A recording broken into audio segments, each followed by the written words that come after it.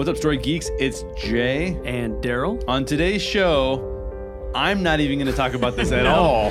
You're fired. No, I'm out. I am out. But fortunately, Daryl has two amazing guests who are going to talk about Fantastic Beasts and where to find them. Yeah, and not just two amazing guests, but two of our Story Geeks family members. So we have our two bloggers, Ashley Pauls and Anthony Holder. They are both Harry Potter fans. Ashley's a big Harry Potter fan. It gives us a chance to show off our bloggers and help you get to know them a little bit better. Jay's not on this one. He hates Harry Potter. No, that's not true. No, but what I might do is leave my thoughts about the topic like you can do if you're listening on the Story Geeks blog. So go over to thestorygeeks.com and you can find all of our other content out there as well. More than 120 of our past podcasts, blog posts by the aforementioned Ashley and Anthony. And for those who support the show on Patreon, we have all of our premium content on there as well, including the Story Geeks Aftercast. And ironically, I will be on the Aftercast. Yeah, so don't fret. You're not going to miss Jay altogether on this show. He's gonna chime in, but you're gonna have to listen to the Aftercast to do that. We do hope you support the show, because you'll get access to that Aftercast as well as everything we've done in the past and everything we've got coming in the future. Don't miss out on any of that. For more information and more great content, including the Aftercast, just one more time, thestorygeeks.com. What's coming up next week, Daryl? Next week, we're going Disney. We are looking forward to the release of Wreck-It Ralph Breaks the Internet. Oh, yeah. And so to celebrate that, we're going to be counting down our top 10 favorite Disney animated films. Nice. We're giving Pixar the boot. We're not talking about Pixar at all. And we're going to dig deep into Disney with Corey from No Midnight and Angie from Network 1901. Friends. And Disney experts. And Disney experts for sure. Yep. And then the week after that, we are going to start talking about locations for the first time. We're going to talk about Gotham and Metropolis with Eric Molinsky from the Imaginary Worlds podcast. I cannot wait for that. So thanks for listening in, everybody. The Story Geeks podcast is produced by the Reclamation Society. Now listen to Daryl, Anthony, and Ashley dig deeper into Fantastic Beasts and where to find them. All right. Well, welcome to the show, Ashley and Anthony. How you guys doing? I'm doing well. Doing good. It's exciting to be talking to you guys. It's always fun to do the blog, but it's fun to be on the podcast as well. Yeah, that's what's going to be fun about this episode. So you guys listening out there, I'm sure you've heard us say this so many times, but just to reiterate, Ashley Pauls and Anthony Holder are our guests today, and they are also our bloggers. Woo-hoo. So if you've been to thestorygeeks.com, you've seen their awesome content. So thank you guys for all you do there. Oh, thank you. Yeah. Sorry. You're welcome. Thank you. I think it's fun to do. Well, this is our first foray into the wizarding world. We're going to be talking about Fantastic Beasts and where to find them as we look forward to the release of Fantastic Beasts: Crimes of Grindelwald, which, as we're recording this, comes out in just a little bit less than a week. So let's just start off real high level. What did you guys think of Fantastic Beasts and where to find them? Ashley, why don't we start with you on that? Sure. So I am actually a fairly recent convert to the Harry Potter fandom. I watched most of the movies and read most of the books over a couple months in 2016. So I kind of got a whirlwind crash course in Harry Potter. I love, love, love the Harry Potter books and movies. I enjoyed Fantastic Beasts and Where to Find Them. I don't think it hit on quite the same level for me that the Harry Potter series did, but I do love the characters that were introduced in Fantastic Beasts, and I'm really curious to see where they go in the sequel. I think there's some really cool things they can do with the universe. Yeah, for sure. Anthony, what do you think? Well, I'm more from the other side in that I've been a fan of Harry Potter for a while, and yet I hadn't seen this movie either. For whatever reason, I hadn't been avoiding it. I just had not gotten around to watching it until just a couple of days ago. And I enjoyed it, but kind of like what Ashley said, it's definitely not Harry Potter. In fact, I think I liked the movie more because it reminded me of Doctor Who than it did of Harry Potter. Oh, yeah. But that's I mean, we'll get into that, I'm sure, as we keep going here. Well, you've already said Harry Potter and Doctor Who, so we're covering a whole new corner of our fandom that we've been neglecting for 2 years. So. And also every actor the BBC employs. Yeah, yes. Exactly. I'll go even a little bit farther down than you guys. I haven't read any of the books, but I have seen all of the Harry Potter films, and I really enjoy most of them. I think the later in the series, the more I enjoy them. And like you, Anthony, I wasn't avoiding Fantastic Beasts, but I hadn't gotten around to it. I didn't get to see it in the theater, and I saw it on sale on Black Friday for like $3 on Blu-ray, and I was like, oh yeah, I'll pay for that. So I bought it. And then when I finally got around to watching it, I actually loved it. And I like it more than any of the Harry Potter movies. Interesting. So I haven't seen, I've only seen the first 3 or 4 movies, so I'm basing my stuff all only off of my knowledge of the books, or my experience of the books. Sure. I think for me, what I like about it is it focuses more on characters than it does on the magic stuff itself. Which I think the later Harry Potter films do as well, which is why I like them more. So I just think there's some great characters, which makes for great storytelling, in my opinion.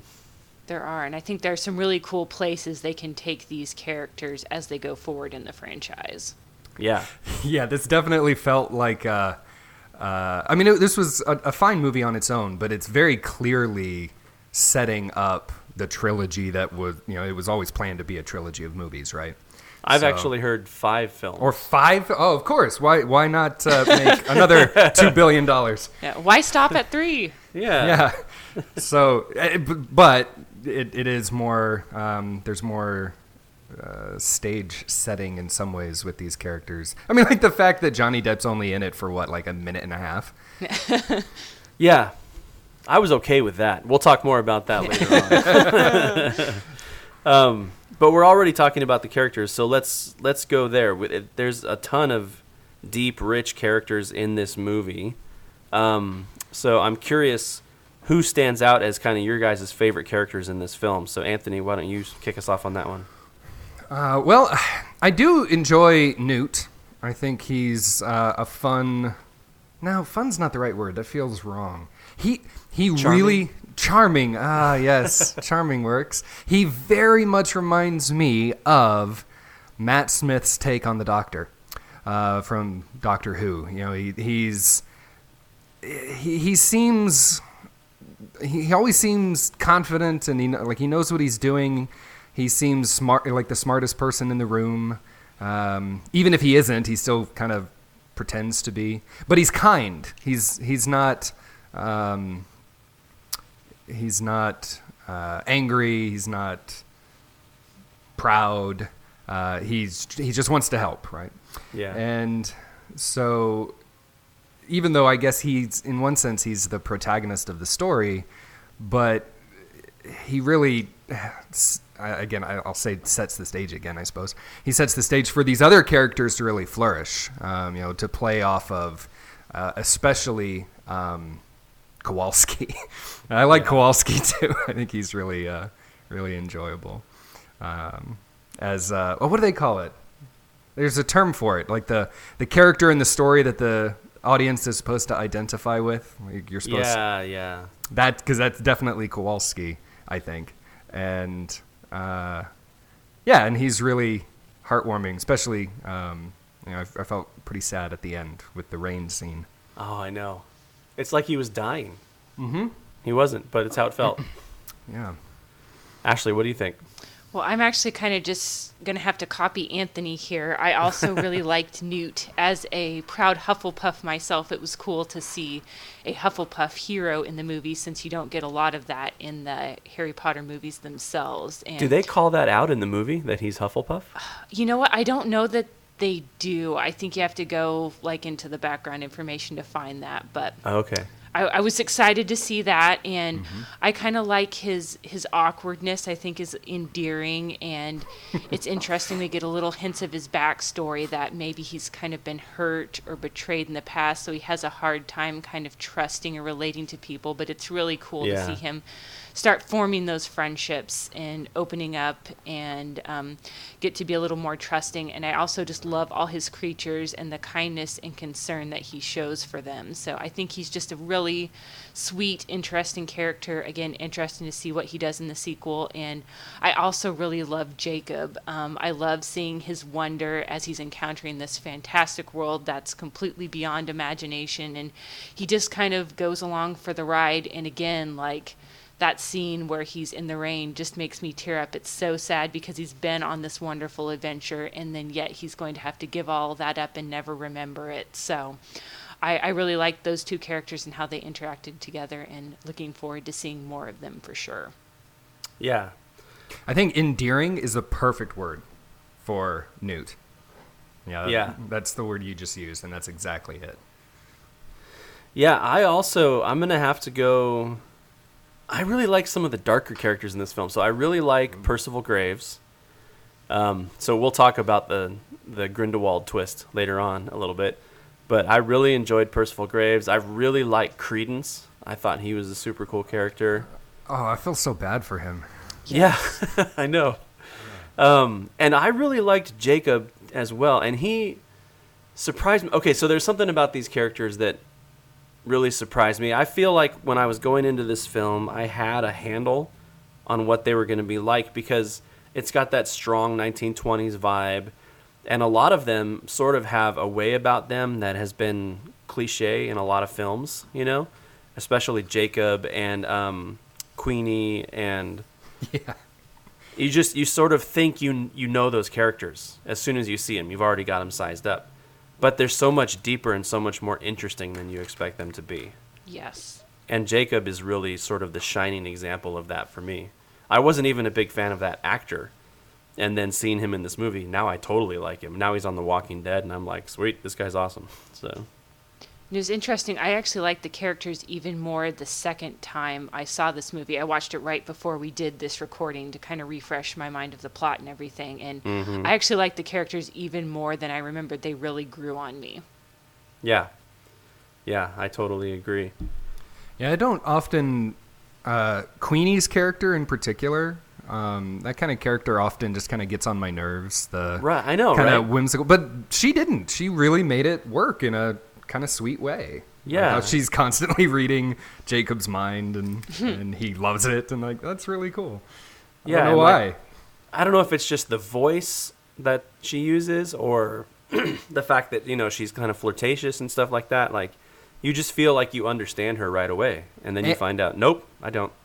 And she gets a pretty awesome kind of badass moment when she rescues the folks from the Macusa.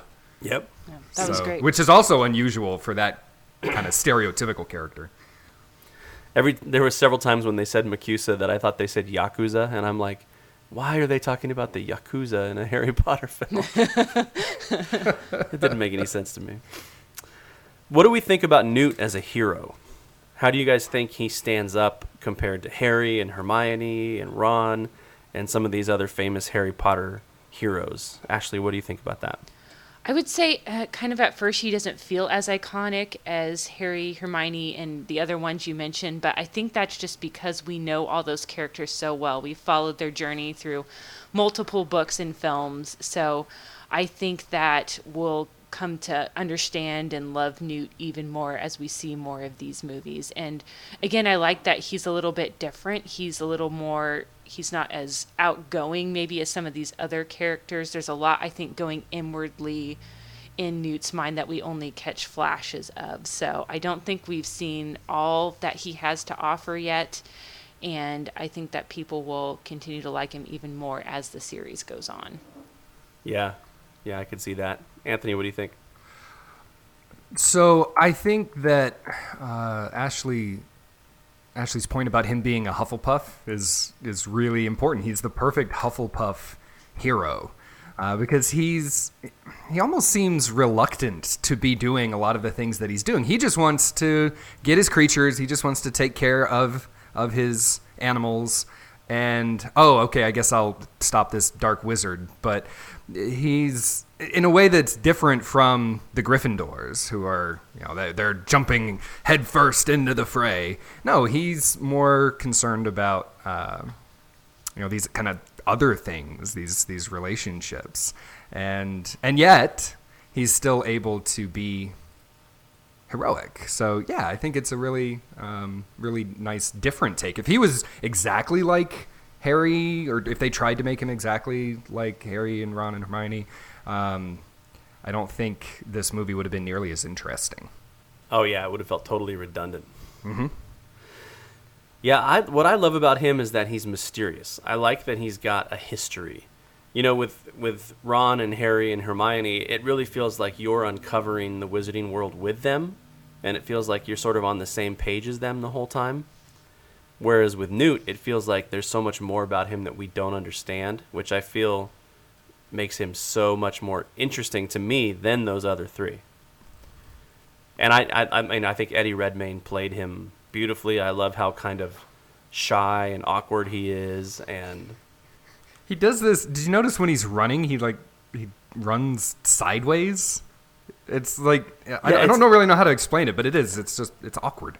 And when he walks, it's almost got kind of like a Chaplin vibe to it, like a slight waddle, you know. That's clever. I mean, that's that's good acting right there. I wouldn't think of that. Yeah, for sure. So and so I'm super excited to see the second film because, you know, we'll learn more about him. We'll learn more about his connection to Dumbledore and to Grindelwald, and the Lestranges. The Lestranges, yeah, seriously, that was just a couple of mentions there. I'm really intrigued about that. Forgive my lesser Harry Potter knowledge here, and maybe you guys know this, but were the Lestranges mentioned in the Harry Potter franchise proper? Because I feel like they were. Oh yeah. Okay. Bellatrix. Oh yes, Lestrange. Of course. Duh. Yeah. That was Helena Bonham Carter's character. Yeah.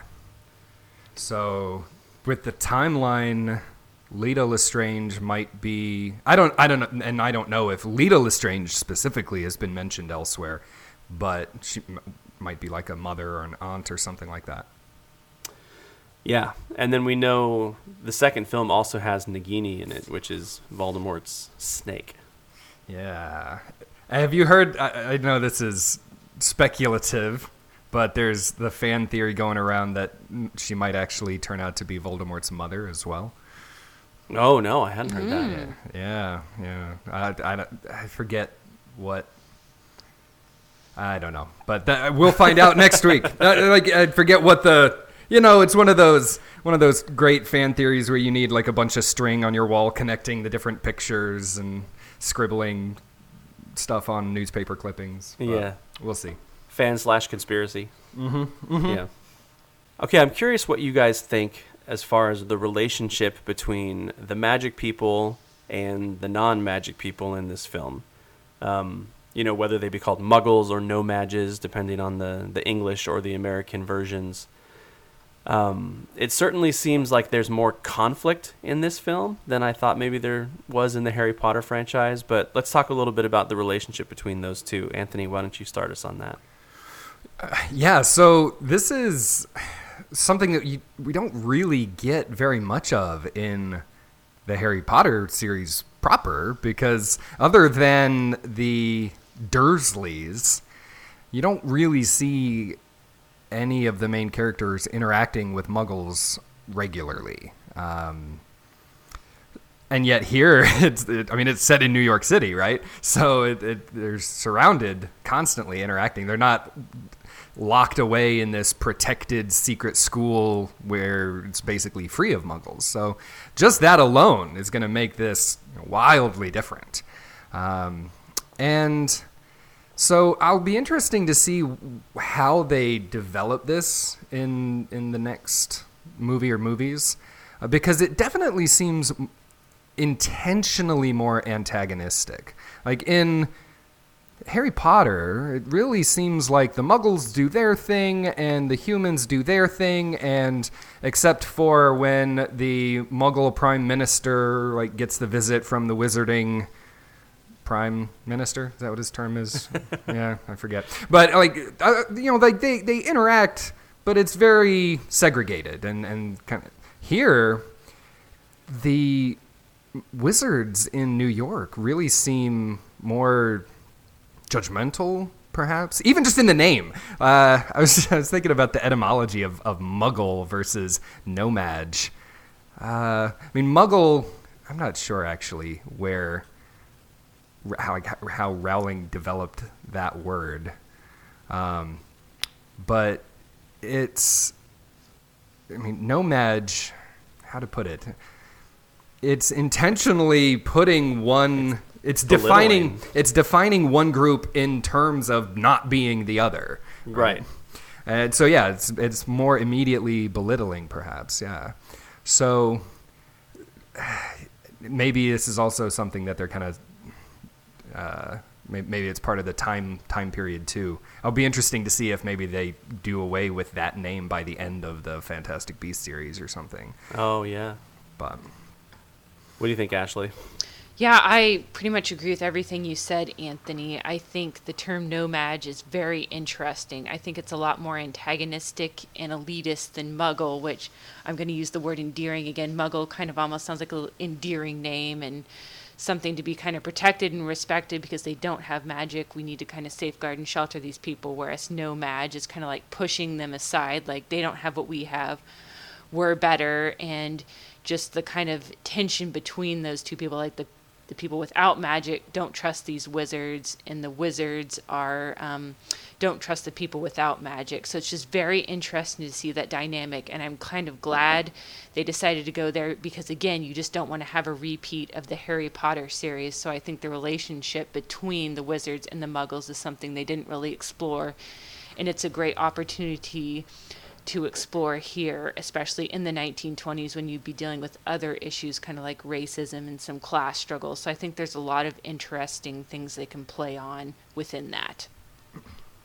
yeah, you know that the sequence at the beginning when it's flashing through all of the newspapers. Mm-hmm. Yes. I didn't do this, but I wanted to go and like, I'm sure that you can find frames online of all the different newspaper headlines. Because as they're flashing through, there were some. It looked like there were little comments here and there about some of the stuff that you were just talking about. Some of the kind of social interaction. I was specifically thinking about if wizards are in America. What did that? I was thinking about the Civil War and what that looked like.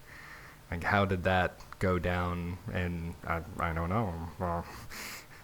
So it.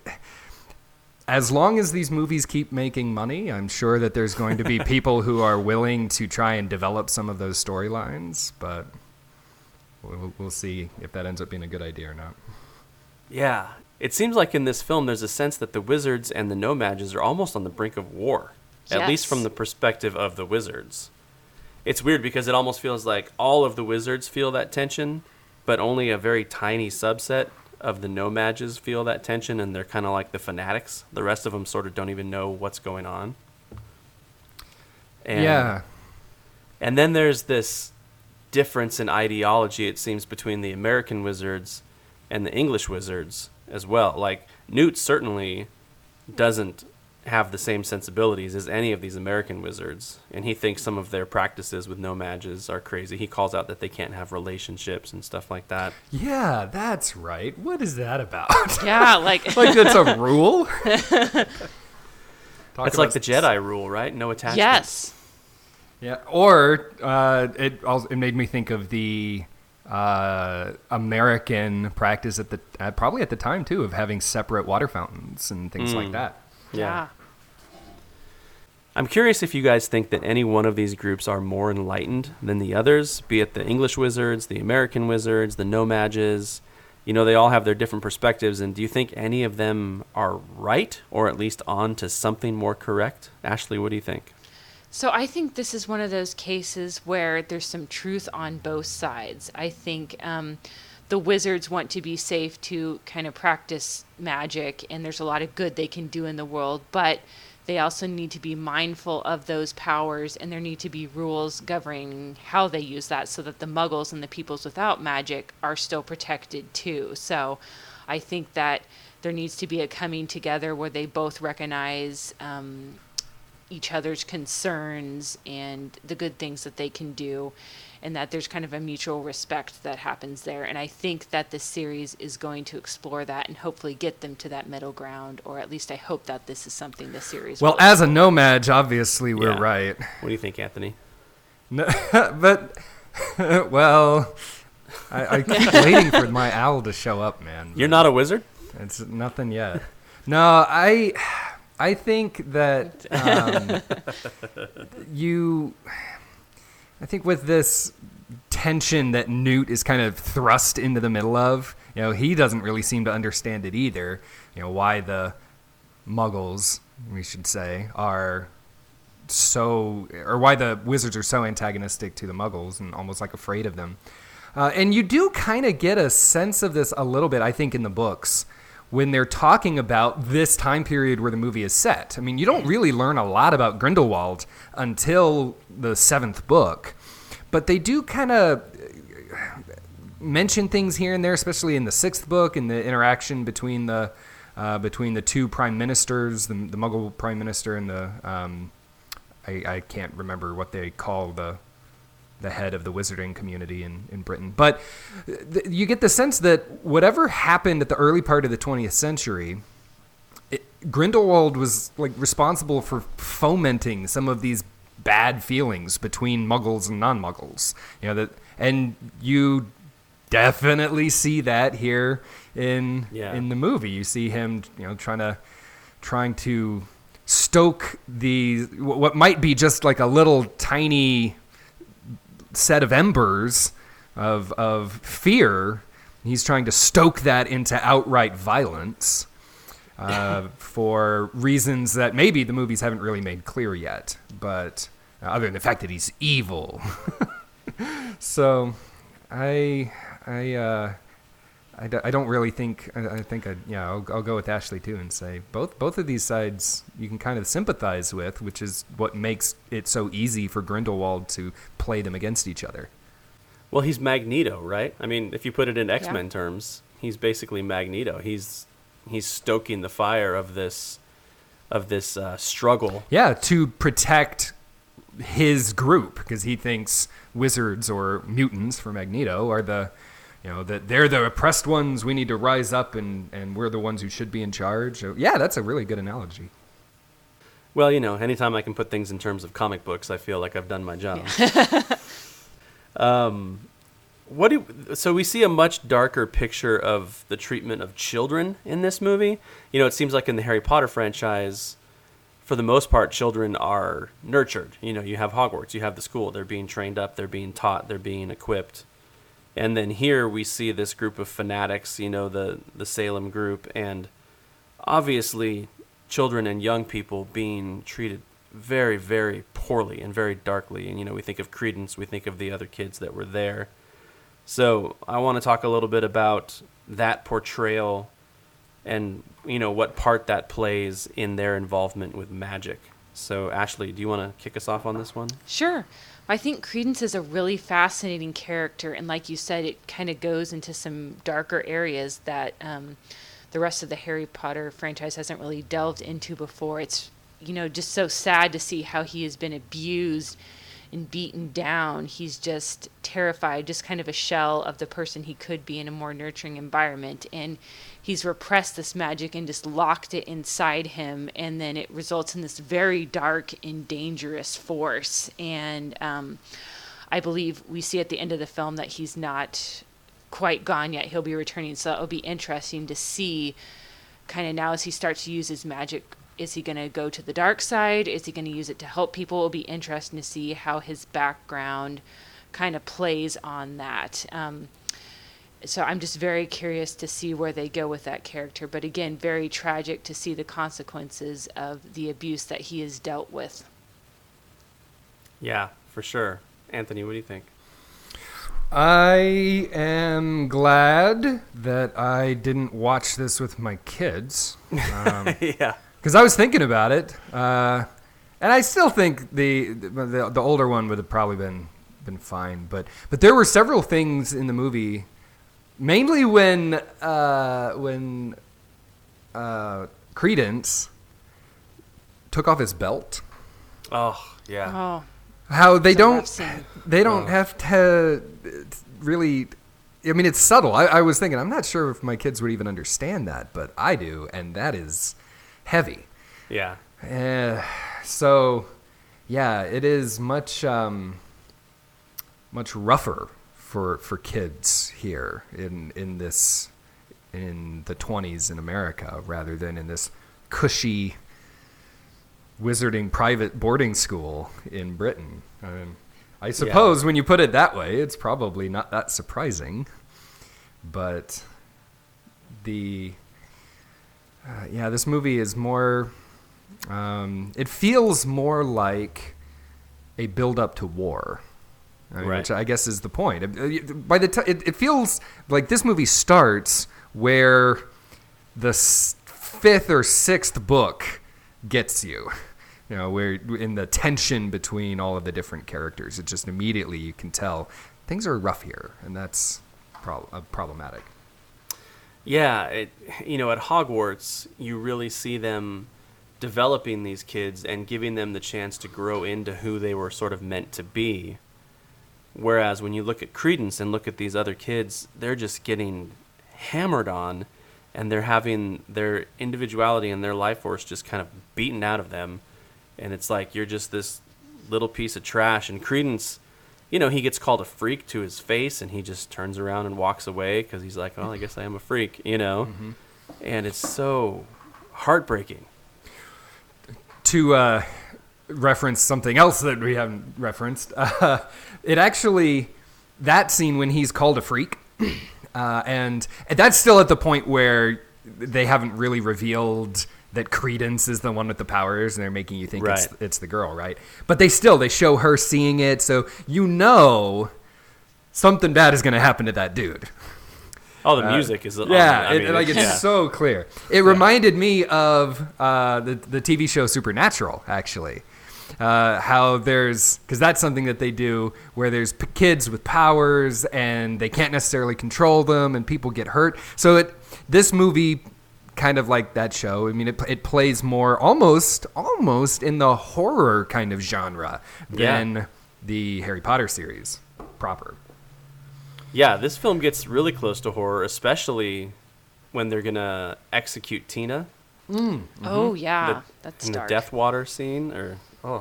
Yeah, I thought that she was just going to before you realize that the water is like magical or something. I thought that she was just going to jump in and drown herself, which I thought, oh my god, that would be really dark. I mean, the way they did it is still pretty bad, but yeah. Yeah, and then like the nurse or the orderly lady that's with her, she's like, "Don't that look good?" Like that's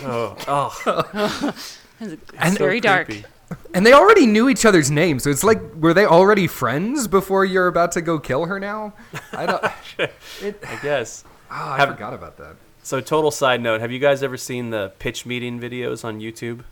There's a guy named Ryan George that does these comedic pitch meetings and points out all the ridiculousness in movies and stuff like that. No. I haven't either. Well, he did one for this film, and it's him talking to himself. So he plays both characters. He plays the guy doing the pitch and the studio exec receiving the pitch, and he's describing this scene, and he's like, and so they put her over this thing, and they're going to execute her when these big dangerous death waters, and the guy's like, oh, like a dead pool. He's like, no, don't call it that. But yeah, the whole concept of the Obscurious and where that comes from, and the fact that it comes from like these repressed, tortured children is so heartbreaking. And I agree with you, Ashley. I'm excited that Credence is in the second film, and I'm excited to see where it takes him. Yeah. Oh, Yes. I didn't know that. Yes. Yeah, just a couple. What? There's a couple quick flashes of him in the trailer. Oh, okay, yeah. I mean, I was already kind of interested in the movie, but now I'm really interested to see what they do. Because I like, what's his name? Evan Miller? Ezra Miller. Ezra Miller, yeah. Yeah. Okay. Yeah, and if you want any more evidence, you can go online and look at the pictures from the premiere of the film and look at the outfit that Ezra Miller wears to it. I cannot overstate the weirdness of it. It was unique for sure. He looks like a black Michelin man. Yeah. What? All right, you It keep really talking because I'm gonna look this up right Yeah, now. I mean, it's insane. So, as What you're looking the that up, heck? Oh did my you see God. it? So yeah, listeners, if you go out and Google Ezra Miller at the Crimes of Grindelwald premiere, you'll see what we're talking about. He looks like he's wearing a cockroach costume. Yeah, He looks like he's just got a sleeping bag like duct taped to him. Yeah, like the puffiest sleeping bag ever. It's insane. It's probably nice That- and warm. He looks like so much fun. I mean, I know nothing about Ezra Miller other than his movies, but just he seems like he would be such a fun guy to hang out with. He's definitely a kooky guy. I mean, all the footage of him at Comic-Con for Justice League and stuff like that. He's an interesting dude for sure. Okay, I want to talk about the big controversial thing about this film. I remember when this came out and the reveal at the end that Percival Graves is really Grindelwald and Colin Farrell is really Johnny Depp. I remember people being upset about that. I remember some people being excited about it. So what do you guys think? How do you feel about the Grindelwald reveal at the end of the film? Anthony, why don't you take us on this one? I'm okay with it. I mean, I don't really understand what people were angry about. So, and maybe I have less strong feelings about it because I don't really have any particular feelings about Colin Farrell or Johnny Depp. And I also I had that spoiled for me before I saw the movie, so I was kind of expecting that. I mean, I had forgotten, but so when it happened, I wasn't blown away. And I do think that they kind of set you up for the reveal. Not that it's Johnny Depp necessarily, but I think they do set you up to think that guy is the bad guy all the way through, if you're paying close attention. Yeah. I mean, the thing that he gives, the necklace that he gives to Credence is the Deathly Hallows symbol, for goodness sake. So, like, it's, if you're paying attention, so I don't really understand the animosity. But that's usually the case when and I know, the Story Geeks likes to talk about toxic fandoms. I usually don't understand Neither that do we. response. Yeah, so I'm okay with it. What do you think, Ashley? So I actually have two different thoughts about this. For the reveal that Percival Graves is actually Grindelwald, I really liked that. I thought that was a cool twist. It made me really intrigued to see where the story goes next. However, I wasn't as excited about the reveal that I believe, is it Colin Farrell was the actor playing him, is actually now the character's going to be played by Johnny Depp. I was really enjoying Colin's performance. I thought he was great as the character. He looked cool. I think he would have played well off of Jude Law's Dumbledore in the next film here, so I was kind of disappointed. It's like, I was really liking his performance. I wanted to see more of him. So while I did like Percival becoming Grindelwald, I kind of wish they'd stayed with the original actor. Yeah, I'm right there with you. And I think maybe that was part of the frustration because, Johnny Depp is pretty polarizing these days, right? Like, you either love him or you hate him, whereas Colin Farrell is kind of more universally accepted. And I agree with you. I loved Colin Farrell's character. I thought he was super interesting, and I loved how mysterious he was. And obviously, he was up to no good. Obviously, he was the villain of the story, but there was even still mystery within that. And then as soon as they reveal him as Grindelwald, it's like, okay, well, now that's all gone. And even just the little bit of Grindelwald that we get of Johnny Depp's performance at the tail end of the film is already so different. Like, he's already so, like, over the top evil and stuff like that, and not as subtle as Colin Farrell was. And yeah, I was bummed. I really liked Percival Graves. Same here. Yeah, I wonder. I think the reveal didn't really do much. Like the big payoff for me, I thought, in the watching it this couple days ago, was that it served to highlight the foolishness of MACUSA more than anything else. That's what I took away from it. Yeah. Like, it didn't really tell me hardly anything about Grindelwald other than he's evil, which we already knew.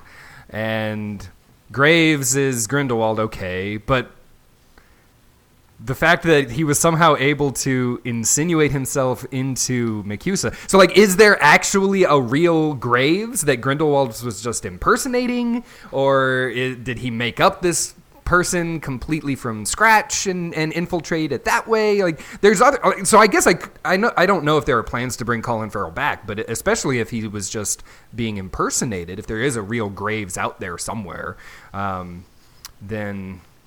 You know, I could see it going that way. But, the reveal kind of... I can appreciate what you guys are saying. It really made the Graves character much more of like a prop than anything else. Yeah, and I don't know that we're going to get an answer to whether or not there was a real Graves. We may, but I kind of get the sense that we're not, and that bums me out. So as we look forward to the new film... You know, we've talked about the fact that we get to see Credence again. We've talked about now we have Johnny Depp instead of Colin Farrell, and maybe learning more about Newt and his past. What are your guys' hopes for Fantastic Beasts: The Crimes of Grindelwald? What are you hoping to see? Ashley, what do you think on that? So I am super excited to see Jude Law as Dumbledore. I think that's a great casting choice. I love what I have seen in the previews, so that's actually the number one reason I'm excited to see this. I'm just looking forward to seeing him in this role, and especially to get kind of a taste of how Dumbledore becomes the Dumbledore that we've seen in the Harry Potter story. So I think there's a lot of interesting character development that can come from there. I also really hope that we get to see some scenes with Newt and Credence together. I really liked Newt's compassion for Credence that not a lot of other people shared, and just concern about the darkness inside him and wanting to help him find the light. So I really hope that those two characters get some scenes together. And then finally, hope that we get to see more of Jacob and Queenie. Just really love their relationship, and we'll be interested to see how that develops, maybe unauthorized, because wizards in New York are apparently not supposed to have a lot of interactions with the No-Mages. So just very excited to see kind of what comes of that. Yeah, for sure. Anthony, what are you looking forward to? I would also echo the excitement about Dumbledore, because you don't really learn hardly anything of Dumbledore's past in the books, except that he had this connection to Grindelwald that you learned in the last book. There's an interesting theory that I really like. I don't know if they'll play it up in the movie or if they'll mention it, but you learn in the books that Dumbledore's sister, something really bad happened with her, right? And there's the falling out between Dumbledore and his brother over it, and it's never really explained, but I think there's a really good possibility that she was an Obscurial. Oh. Interesting. So that could be really cool if they mention, if they, especially if Credence is going to be back and Dumbledore's going to be in it. Like, this could be a cool way to confirm that fan theory.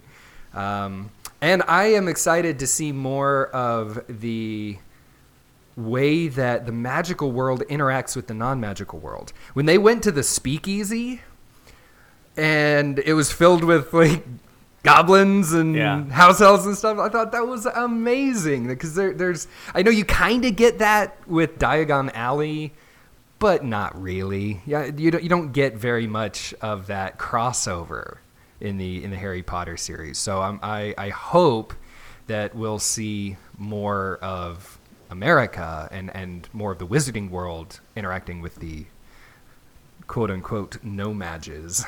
Yeah. So. Yeah, I agree. I'm excited about the Dumbledore thing too. I love the quick little offhanded reference in the first film where Graves is interrogating Newt, and he asks, why does he care about you so much or something like that? And then Newt says, I really couldn't say. Like, I just love all the mystery wrapped up in that, and kind of seeing that answered in the second film I'm excited for. And then just Credence. Credence. I want to see more of Credence. I hope he has a big role to play in the story. Yes, I think it'll be really interesting to see kind of what side he ends up on. Oh, there is one other thing, because I think we've been talking for however long, and we have not mentioned Tina, I think, at all. Yeah. Yeah, it's true.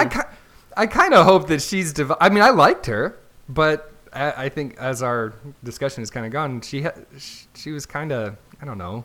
I hope that they kind of make her more interesting or make her stand out a little bit more, because I liked her personality, and she clearly has connections with Credence again that they didn't really flesh out. Yeah.